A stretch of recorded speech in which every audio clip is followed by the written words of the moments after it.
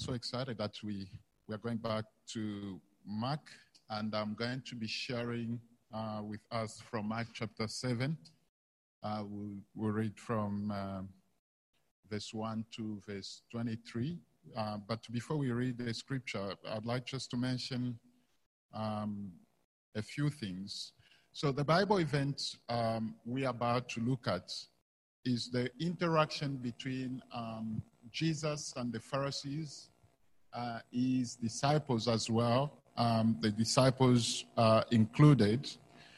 And Jesus clashed with the Pharisees over the issue of what makes a man clean or unclean.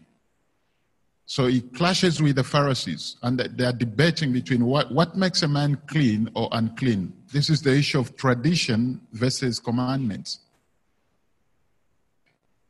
My aim is to walk us through these 23 verses and examine together Jesus' response to what makes a man clean or unclean. So we are going to examine together the response of Jesus from the 23 verses in terms of what makes a man clean or unclean.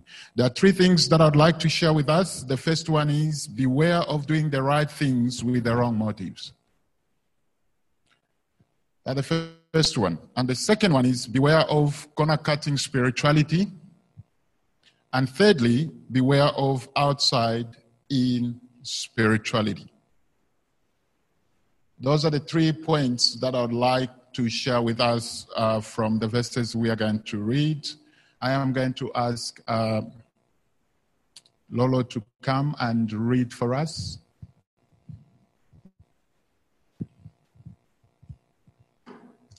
Great, guys. Grab your Bibles or your phones if you want to follow along. We're starting chapter 7 from verse 1 of Mark. Now when the Pharisees gathered to him with some of the scribes who had come from Jerusalem, they saw that some of his disciples ate with hands that were defiled, that is, unwashed. For the Pharisees and all the Jews do not eat unless they wash their hands properly, holding to the tradition of their elders. And when they come from the marketplace, they do not eat unless they wash. And there are many other traditions that they observe, such as the washing of cups and pots and copper vessels and dining couches. And the Pharisees and the scribes asked him, "Why do your disciples not walk according to the traditions of their elders, but eat with defiled hands?" And he said to them, "Well, did Isaiah prophesy of you hypocrites? As it is written, 'This people honors me with their lips, but their heart is far from me. In vain do they worship me, teaching as doctrines the commandments of men. You leave the commandments of God and hold to the tradition of men.' And he said to them, 'You have a fine way of rejecting the commandment of God in order to establish your tradition. For Moses said, "Honor your father and your mother, and whoever reviles his father or mother must surely die." But you say, if a man tells his father or his mother, "Whatever you have gained from me is Corban, that is given to God," then you no longer permit him to do anything for his father or mother, thus making void the word of God by the tradition that you have handed down. And many such things you do." And he called the people to him again, and he said to them, "Hear me, all of you, and understand. There is nothing outside a person that by going into him can defile him. But the things that come out of a person are what defile him." And when he had entered the house and left the people, his disciples asked him about this parable. And he said to them, "Then you are also without understanding. Do you not see that whatever goes into a person from outside cannot defile him, since it enters not his heart, but his stomach, and is expelled?"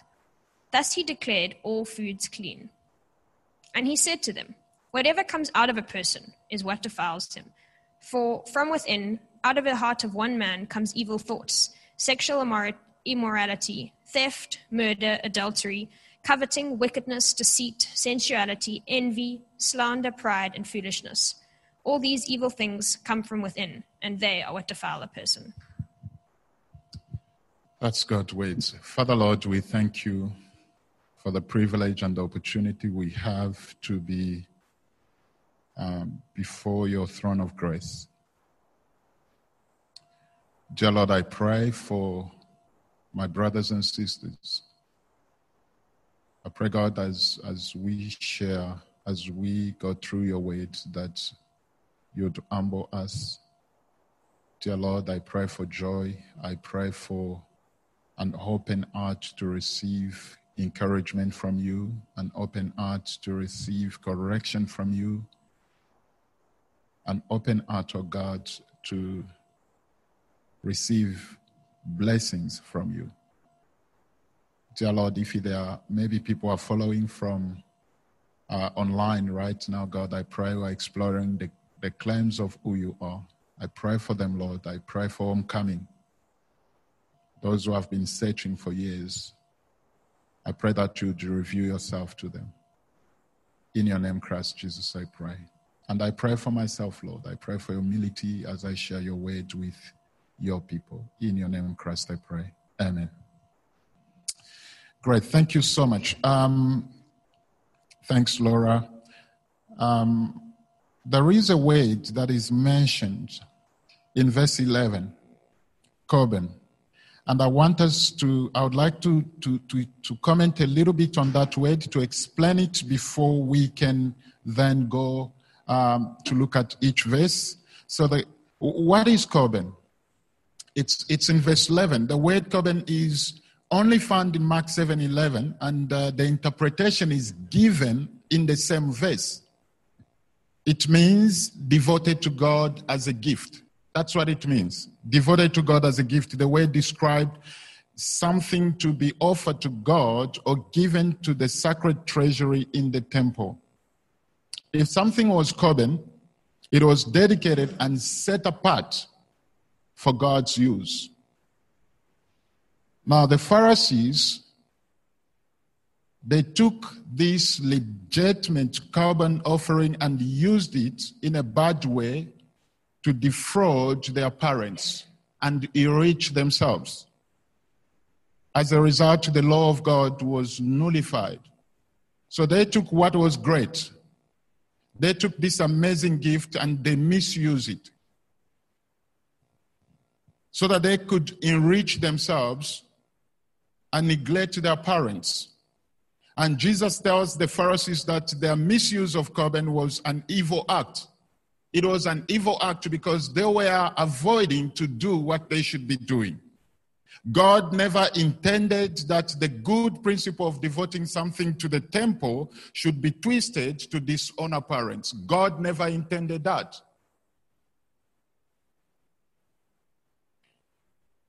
It's like you get your aging parents, you go and entrust them in the hands of caregivers, then you forget about them. But yet, every Sunday you come to the building, you open the Bible and read, and you lift up your hands and you help even the poor. But yet you forget your parents. So this is what these guys were doing.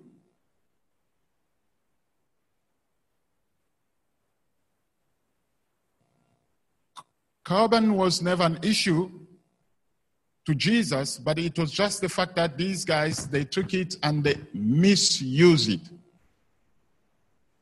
Different cultures and religions create different rituals and customs that people of that particular culture or religion are expected to obey. For instance, let me speak about my own culture. I was born and raised in a culture where men were regarded with much value and protected when it comes, for instance, to the sin of adultery. You get that they'll treat the women not with respect when they do such an act. They'll treat them harshly. They will punish them. They will call the elders from both families and they'll curse the woman. But nothing is done for the man. Now, in other words, you take sin and you make it become gender-based. Yet sin is sin. There is no such a thing as a sin, a gender-based sin. This is only for women, this is for men. No, that is unbiblical. Sin is sin.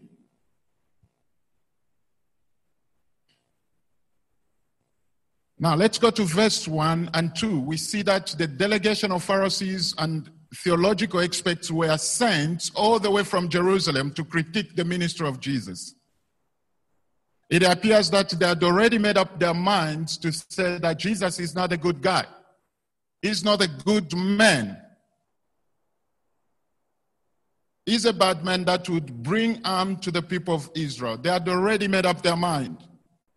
And what they saw did not impress them at all.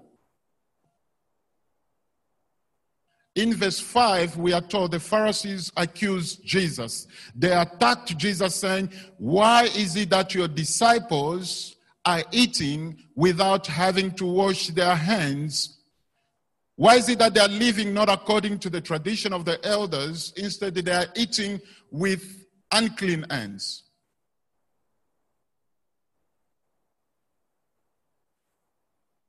Jesus, instead of protesting against their accusation, Jesus did not protest that the Pharisees were unfairly judging him for his disciples' behavior. He did not protest.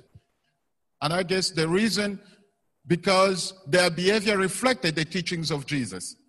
They were well taught. And I want to speak to Christ followers, first of all. If you are following me online or those of you who are here, I want to say this. When people look at us, they see Jesus. When you say you are a Christ follower in your community, in your workplace, whenever they say, this is what happened here, it was not Jesus who was eating. These guys were eating, but Jesus was accused because of their behavior. The reason they accused Jesus was simply because they expected people to do whatever they said without question. Even if some of their traditions made no sense, they wanted people to follow and to do those traditions, even if it was not biblical. In verse 3 and 4, the Pharisees had added many laws to the law of Moses. The law that God had given them, they added many things to it. We've got the Bible. We are in danger of adding so many things to the Word of God, or even subtract from the Word of God. So these laws that they added to the law that Moses was given to them by Moses, they call them traditions of the elders. And these were often considered, even to be taken, they consider it higher than the scriptures. These traditions become more important than the Word of God. And the issue of washing hands, when coming from the marketplace, was not just so that they could remove dirt from their hands. They made it become something of a process, like to purify yourself, because you were in contact of Gentiles, you were in contact with people who are unclean.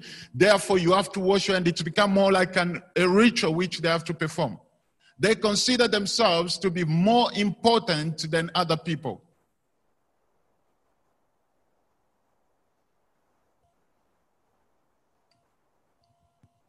Christ followers, we have to be very careful of doing things just because maybe people insist that we have to do those things, or say that God wants us to do these things. One thing I can ask you to do is to make sure that whatever you are asked to do, you have to go to the Word of God and compare and ask and read and find out for yourself, is God calling me to do these things? If you are not yet a Christ follower, can I encourage you, when you see something that is happening in a particular local church, or maybe a particular behavior of Christ followers, or a group of people claim to be Christ followers, if they are doing something wrong, instead of rejecting Jesus straight away, can I ask you to go to the Word of God and let Jesus speak for himself? Because I believe that when you read the Word of God, God will speak to you. Don't be too quick to throw Jesus away. Don't be too quick to judge or reject his claims because of a particular group of people. I encourage you to go to the Word of God. And this leads me to my first point. Beware of doing the right things with the wrong motives. Yes, it is possible to do and say all the right things, but to do it for the wrong reasons. It is possible. In verse 6, we see how Jesus responds to their question. The question asked in verse 5. Jesus responds with a quote from Isaiah 29, verse 13. He replied, Isaiah was right when he prophesied about you hypocrites. As it is written, these people honor me with their lips, but their hearts are far from me. These guys are using their mouth to say all the right things, but their heart is far away from me. Jesus called them hypocrites, which simply means mask-wearing actors. Do you have that mask there on the screen? No. Mask-wearing actors. Sorry, it's not clear. But what it simply means is that, what you are saying is not what is on your heart. You are actors.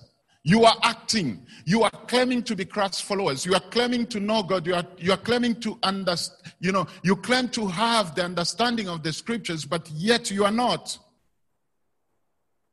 We can do and say all the right things, but we can be motivated by wrong reasons. Let me give us an example. Maybe a desire to seem or to look godly before other people so that you can earn a reputation, a spiritual reputation.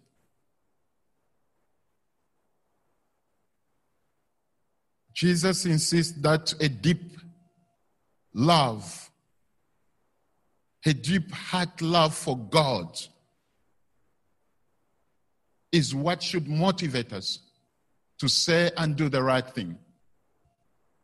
Your love for God and my love for God and the knowledge and the desire to know and to understand who God is, our understanding of God's love for you, for me, and our love that we get to give back to God is what should motivate us to do the right things. It shouldn't be based on any other thing. For instance, let's look into the culture that we find ourselves in. Voting is the right thing to do. Every responsible citizen, your vote counts. Because you want change. You pray about it, you want to see change. But we have to be careful that we don't turn political parties or politics become a religion. You're wanting to do the right thing, but you start to do it for a wrong reason. We turn or elevate some values of a particular political party above the scriptures.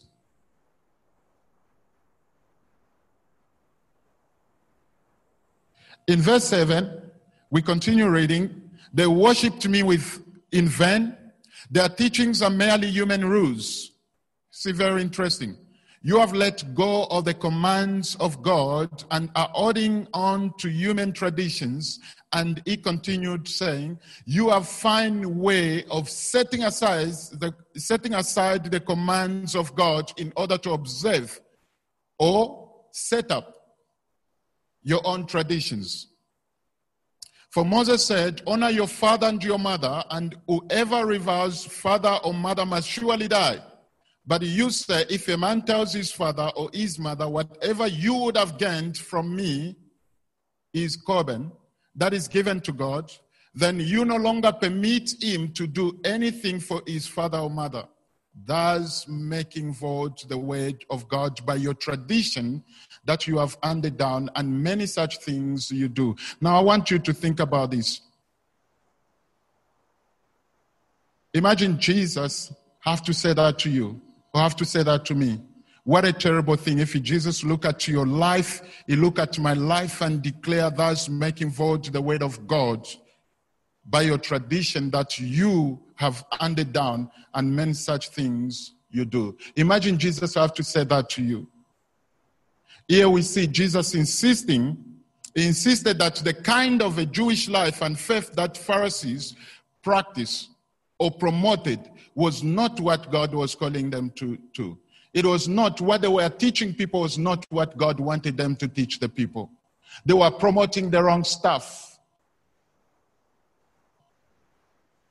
They were promoting their own ways because it was benefiting them. What are the things that are you promoting in your life for your personal comfort? What are the things that I'm promoting so that I can have my way? And here we see, as we just read, that these things, their tradition, they were considering it above God's word. They were putting it above God's word. They were undermining the scriptures. The things that we can take in our culture, it doesn't mean that all things are not redeemable in the culture. There's stuff in the culture that are great, but we have to be careful that we don't get things in our culture get to dominate the way that we have to live for the glory of God. We have to be careful.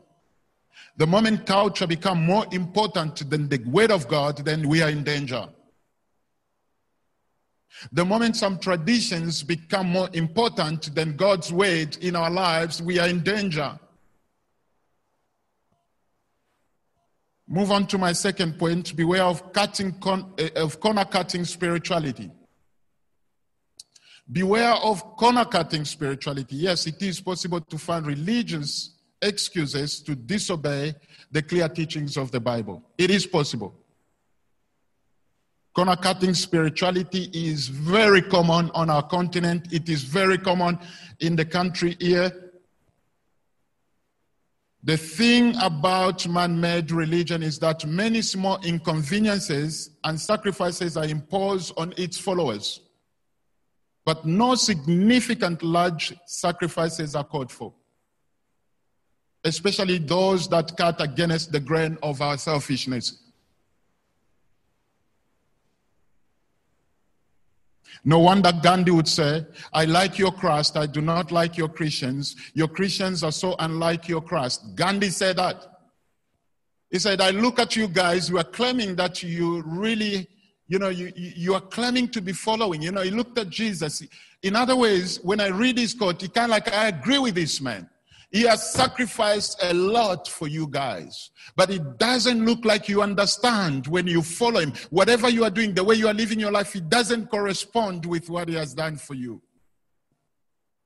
If you claim that this man paid the highest price, he saved your life. If you call him your savior, if you call him your redeemer, but when I look at your life, this is Gandhi saying, it does not impress me at all to follow the man. That's heartbreaking. Imagine you're having a conversation with your friend and they look at you and say, you know what, all that you say about the guy you are following, Jesus, your Savior, I like the guy. I like what he did. I like whatever you're saying. But when I look at you, I have a lot of question marks.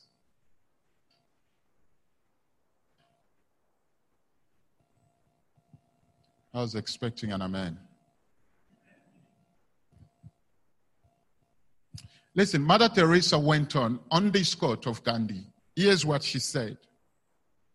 Gandhi felt fascinated at knowing Christ. He met Christians and felt let down.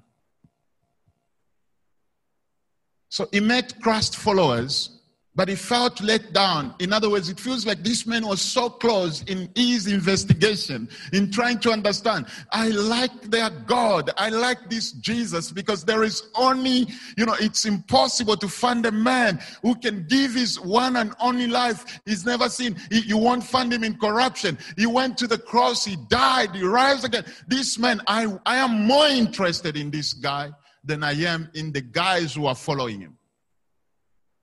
I don't have it all together. Time and time, I fall into my own trap of my selfishness. I believe you do as well. But I want you to know that Christianity is not a man-made religion that isn't calling us for some sacrifices. In fact, it calls us to massive sacrifices that we are to do. But we don't do them because the pastor wants us to do those sacrifices. We do it because we understand what Jesus has done for us. Your relationship with God, first and foremost, has to be an individual relationship with him before it can come a corporate relationship with other fellow brothers and sisters in Christ. Therefore, it is important for you to look and measure. Let me ask you a question. When it comes to the point of sacrifices, some of you, God has blessed you with a space a big space, a place where you can accommodate 3 or 4 people every week. Sit with them in your couches and open the Word of God, debate on the Word of God, feast on Jesus Christ. Try to talk about this, but when you look at your couches, you think because they're too beautiful, they're very expensive. You don't want people to come and sit on them. Yes, 15 years later, they're going to look the same, beautiful. Is that what you are going to stand one day before God and say, Father, here I am? Is it what you are going to give as an account? Go before the couches today and look at them and say, you are beautiful, I bought you so expensive, but you know what? We will use you whether you get damaged or not. People come in this house, we are going to feast on Jesus, we are going to open the Word of God, we are going to read the Bible, and we are going together to eat and do life together because, it's by doing life together. That's the reason why the early church, they look at them and call them Christian because they were amazed by the way they live their lives. And we are to do the same. Do I get it right? No. I wish I would do more sacrifices for my Lord Jesus Christ. Your space is not, but I want to encourage those of you already doing it.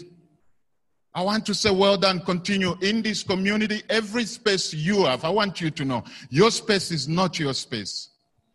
God gave it to you for a reason. God gave you that place where you are for a reason. And I want you to ask, when lastly did you add people in your home?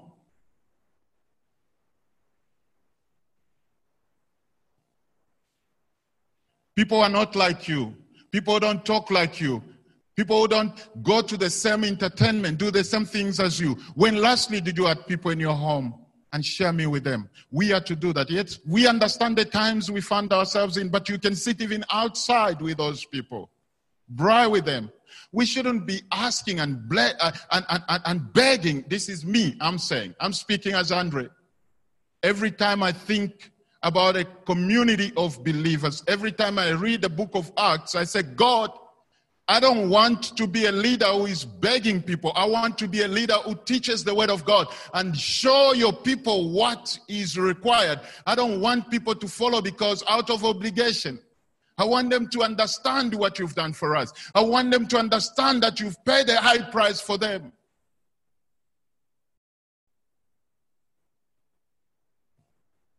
When lastly did you look at your time and said, you pause?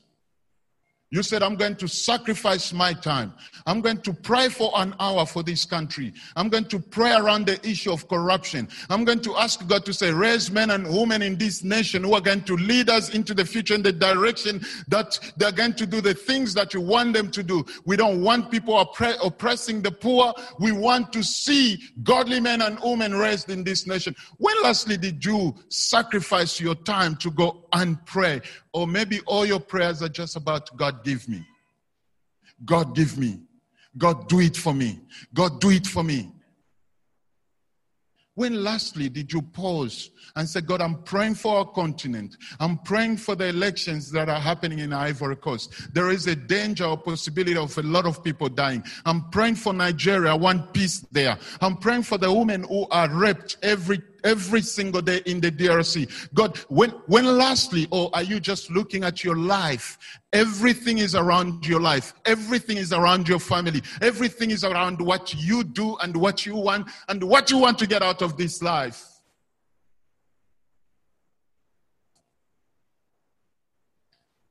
I am not perfect. I don't have it all together. And I wish I had it all together, but I don't. What I'm saying here is the cry of my heart for my own life. I know that when I'll stand before God, how am I using my home? How am I using whatever God has blessed me with to His glory as a sacrifice? Friends, we don't have to stand here as leaders of this community begging people to volunteer in God's church. No, we don't have to. We don't have to. No wonder Gandhi had the reason. Because he looked at the way Christ's followers were living. He said, if you guys understand what this man has done for you, Therefore, something should really attract the world the way you live your life.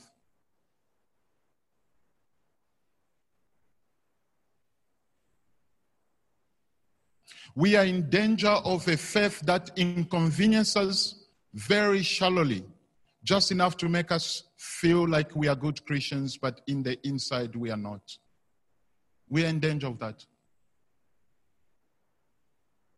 We can say all the right things. We can quote the scriptures. We can even show emotions to one another.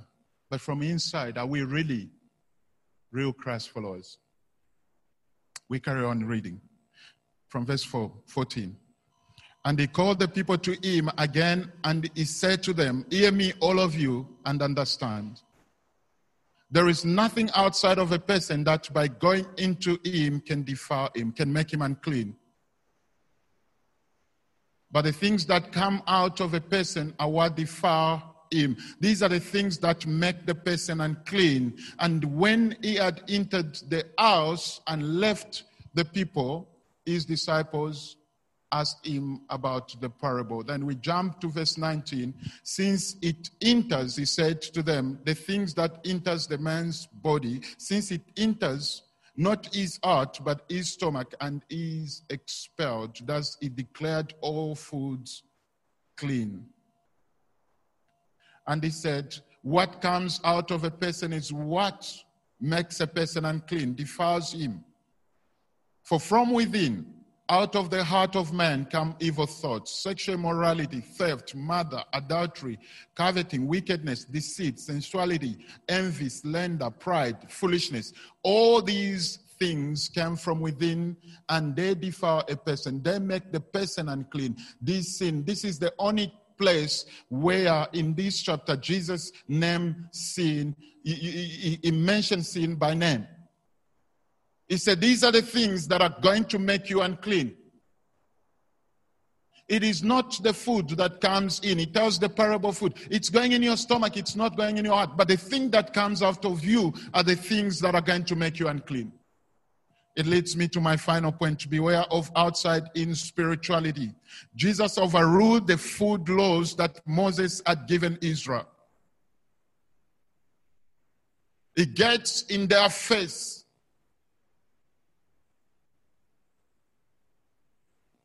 He said to them, hear me and understand this correct. It's not.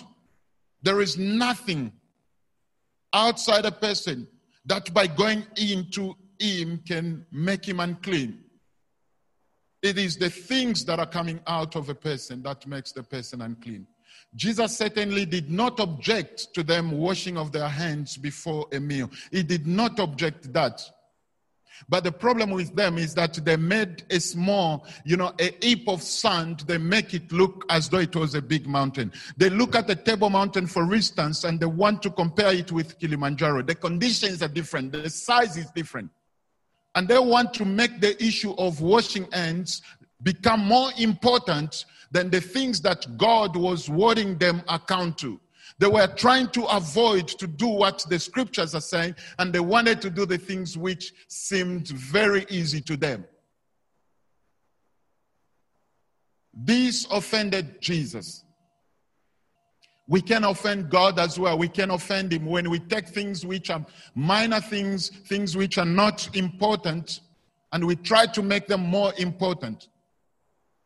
When I say that Jesus certainly did not object to them washing of their hands before a meal, think about the condition that we find ourselves in today. If Jesus is to walk, if Jesus is to walk in Cape Town today, I think he wouldn't object the idea of putting on a mask. Personally, I think that's my view. He wouldn't object it as long as it's not connected to eternal life. As long as it is for the health reasons, I think it will be fine. You know, Jesus got to the stores and please, Lord Jesus, can you please sanitize? And why should I sanitize? He said, no, because, you know, there is a problem with COVID-19. I think Jesus, if they said, you have to, because if you don't, therefore there is no life for you. There is no eternal life. Jesus will look at them and said, what are you trying to say? What are you trying to do? Why are you making this become a big mountain, yet it is not? Especially if it goes against God's word.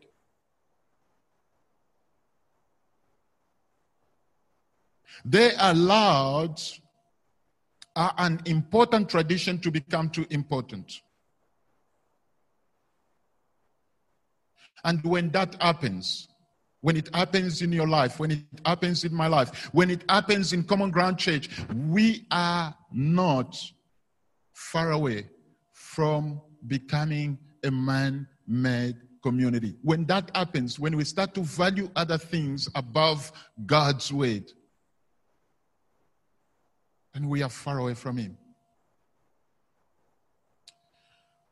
When we read the gospel, we get the impression that Jesus had little tolerance for religious rituals and traditions. He focused on obeying God and loving people. Now, let me ask you a question. How is your obeying of God going? How is your obeying of God going? How is my obeying of God going? I'll repeat again. I desire to obey God each and every day, but I wish I was out there. I wish I would have reached a certain level. There is no level to reach. I need to recognize and acknowledge my need for mercy each day. That's why I'm asking you, how is your obeying of God? And how is your loving of people? How is your loving of people? Now, when it comes to obeying, are there some stuff in your life that God would like you, some sacrifices that God is calling you to that you are trying to avoid, or you have been avoiding for a long time? There's stuff that God is wanting, is calling you to, some sacrifices. But you have been avoiding, you've been pushing it down, and clearly you feel the conviction and the whispers of God wanting you to make that step, but you are not. That's what it means to disobey God. How is your obeying of God? How is your loving of other people going? I repeat again, people who don't look like you.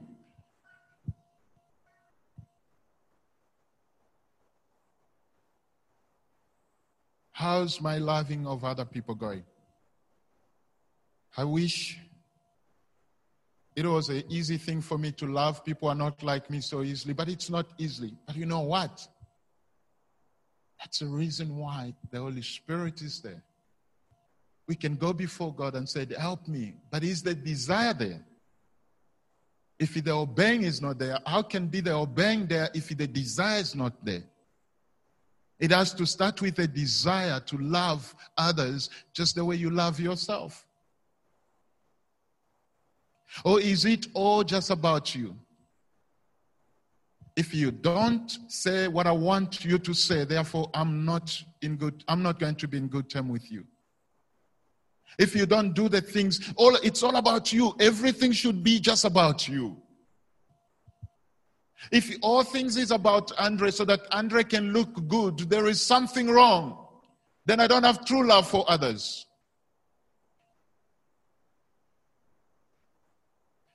In verse 20 to 23, Jesus tells what he makes a final conclusion. He tells us what makes a man clean or unclean. Jesus measured being clean by a different set of standards to his accusers. He had a different standard. He measured what it means to be clean by a different standard. His accusers, they looked at externals, such as religious rules and rituals, but Jesus looked at the heart of a person. He saw man's heart. A pure heart leads to godly conduct. If you have a pure heart, it leads to godly conduct. If you want to measure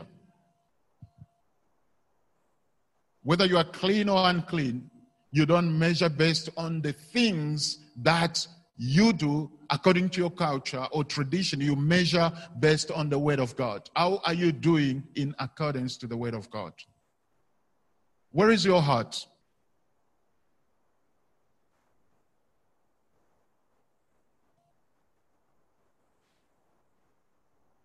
I believe Jesus wants us to understand that our belief and the behavior are to be based on the Word of God, not on any religious traditions.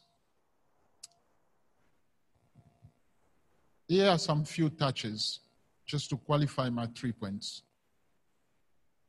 When what we know about God is disconnected from who God really is, we are in danger of developing ways to appear godly without prioritizing God in our hearts. I'll repeat this again. When what we know about God is disconnected from who God really is, if you've got a wrong view of God, if you've got a wrong picture of who God is, you are in danger of developing ways to appear godly without prioritizing God in your heart. And we see a lot of that on our continent. We see a lot of that in our country, where you want to appear godly so that you can gain a reputation. But what is happening from within is not really okay. Jesus called the Pharisees, he said, "You are hypocrites, you mask-wearing actors." And God wants us to remove the mask. Not the masks that we are wearing here, the face mask. That's what I'm referring to. And please, because I saw when I said that some people are removing the mask, no. Don't remove the masks. I mean the facial mask. That's what. We should remove that. We have to be real. We have to be who we are. We are first and foremost children of God. There is no need. In fact, God is so concerned about you and me that he is concerned about your service to him. He is concerned about your well-being. He is concerned about my well-being. Then he is concerned about your service to him.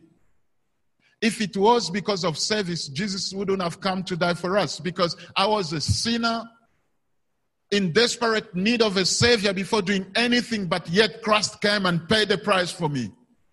He doesn't wait for us to be perfect so that he never waited for us to be perfect so that he could pay the price for us. When you sit down, you think about that. You'd say, my service to the Lord is merely a small token. Because if you look at what he has done for you, what he has done for me, and what he continues to do for us.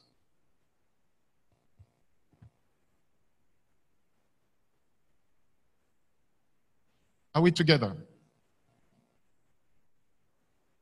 If we make every effort to cover our sin and hide our need for repentance, we clearly have not understood the gospel.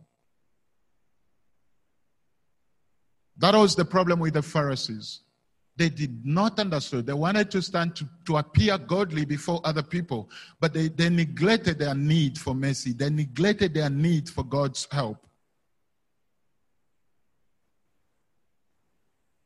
How are we to respond to Jesus? Firstly, I want us to know that the times have changed, but the hearts of men have not. When you think about the Pharisees, there is a possibility, there is a danger for you and me to become modern Pharisees.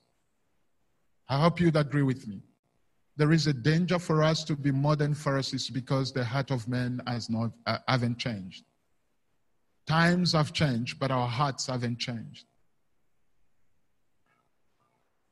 For the Pharisees, their response was to cover sin instead of confessing and repenting. Now the question is, how about you?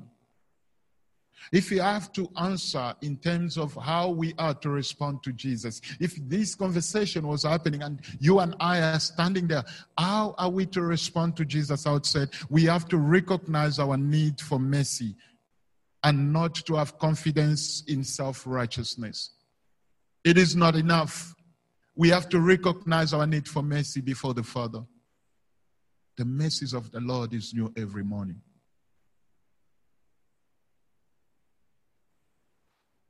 I would say we are not to look down on other people, because that's how the Pharisees lived their lives.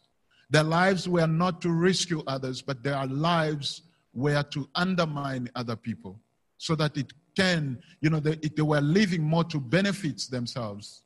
But we are not to live like that.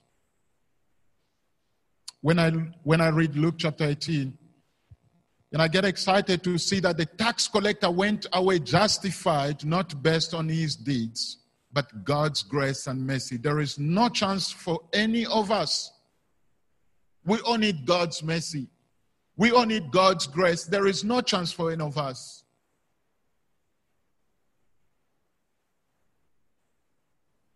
We have to surrender to Jesus each day. In the way we talk, the way we walk, we have to surrender our lives to Jesus. Maybe you are listening to me, and every time you hear the name of Jesus is mentioned, you reject. Every time you hear people say, Jesus is a Savior, you don't get to understand. Every time you say, he paid the price for you, and you don't get to understand. It is okay to be in that position. I was there. But maybe the question I have to ask you is this: what do you plan to plead as your defense? What are you relying on? What do you plan to plead as your defense? If I have to advise you, I would say that, you know what? Before you can maybe go and point fingers or look at others and say this and that and that, maybe you have to recognize your own need for mercy. Start with you. Because once you recognize your own need for mercy, it will transform how you judge others. It will change how you judge others and hold them to account, particularly for things that God is not holding them to account for. Because when you understand that you recognize that you need God's mercy, it is going to help you, because it will send you, it will force you to go on your knees and to search, to read the scriptures. And you will understand the revelation of who Jesus is and what he has done for you. Get to know the word of God for yourself. Do not let other people or allow other people. Get to know the word of God for yourself. Go to the word of God. Let Jesus speak to you. And that will help you to differentiate between traditions, human tradition, and divine scripture.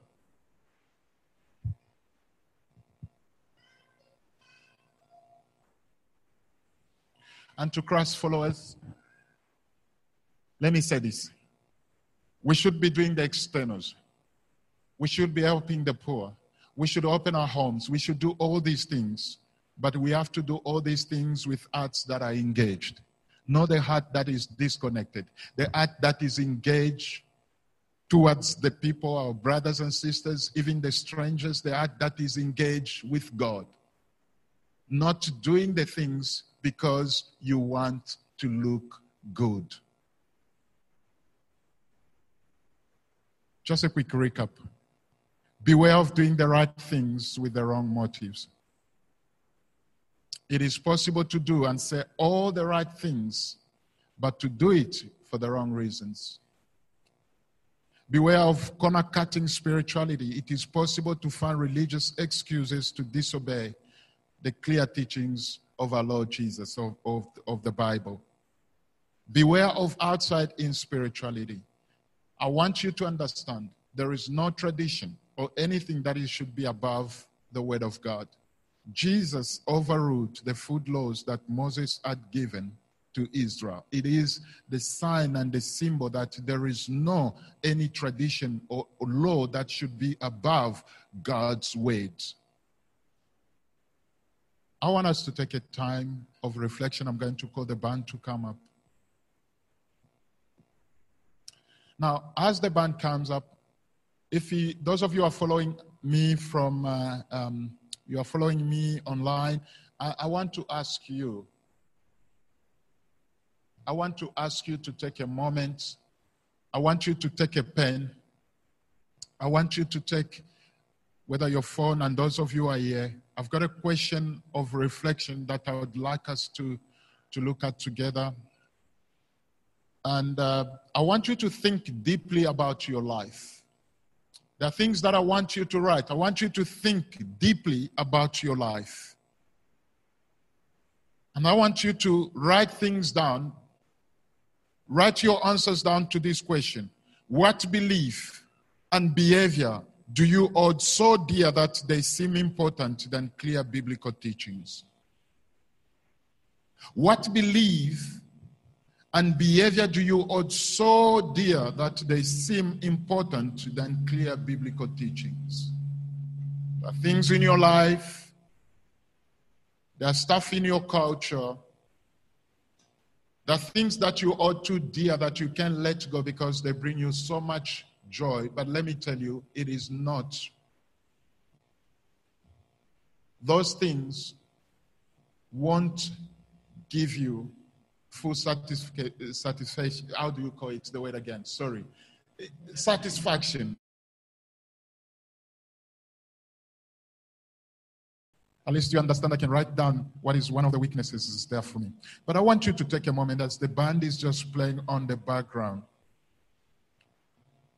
Take a moment to reflect on the message and the question in front of you. Write down the behavior and the belief, the tradition you have battled with for years. I want you to write those things down. Maybe those of you are here.